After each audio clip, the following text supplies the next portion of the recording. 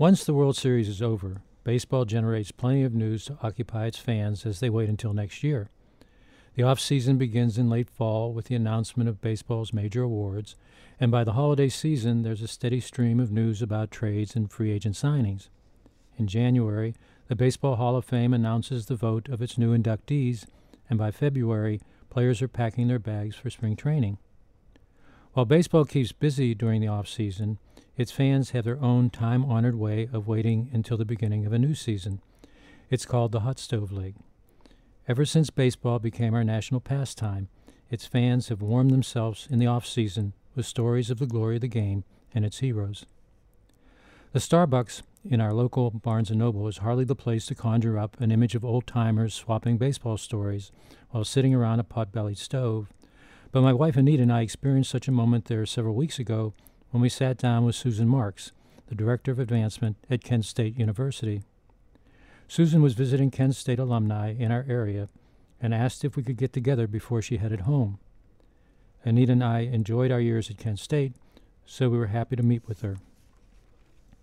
The three of us spent most of our time together sharing our memories and fondness for Kent State, but when talk got around to my interest in baseball, Susan, to our astonishment, said that her grandfather, Ray Chamant, once played for the St. Louis Browns and had appeared in the World Series.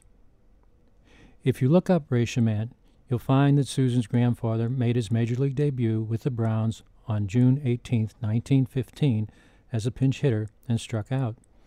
After going hitless in 3 more at-bats, he was released by the Browns and didn't return to the major leagues until 1918, when he played for the Brooklyn Dodgers, called the Robins in those days after their manager Wilbert Robinson. Chamant was still with Brooklyn when they lost to the Cleveland Indians in the 1920 World Series. He grounded into a force-out in his only at-bat. He played with Brooklyn, mostly as a part-time first baseman, through the 1922 season and finished his career with a .270 lifetime average. While Ray Chamant's statistics are hardly the stuff of legends, he had a solid career and played during a remarkable time in the history of the game. 4 days after he made his debut with the Browns in 1915, another Browns rookie, first baseman George Sisler, singled in his first Major League at-bat and went on to become one of the first players inducted into the Baseball Hall of Fame. Branch Rickey, the Browns manager in 1915, was fired at the end of the season, but went on to Hall of Fame greatness as general manager of the Cardinals and Dodgers. When Ray Chamant made his appearance in the 1920 World Series, he was batting against the Cleveland Indians team that had overcome a terrible tragedy. On August 16, 1920, the Indians' Ray Chapman, batting against the Yankees, was hit in the head by a pitch and died several hours later.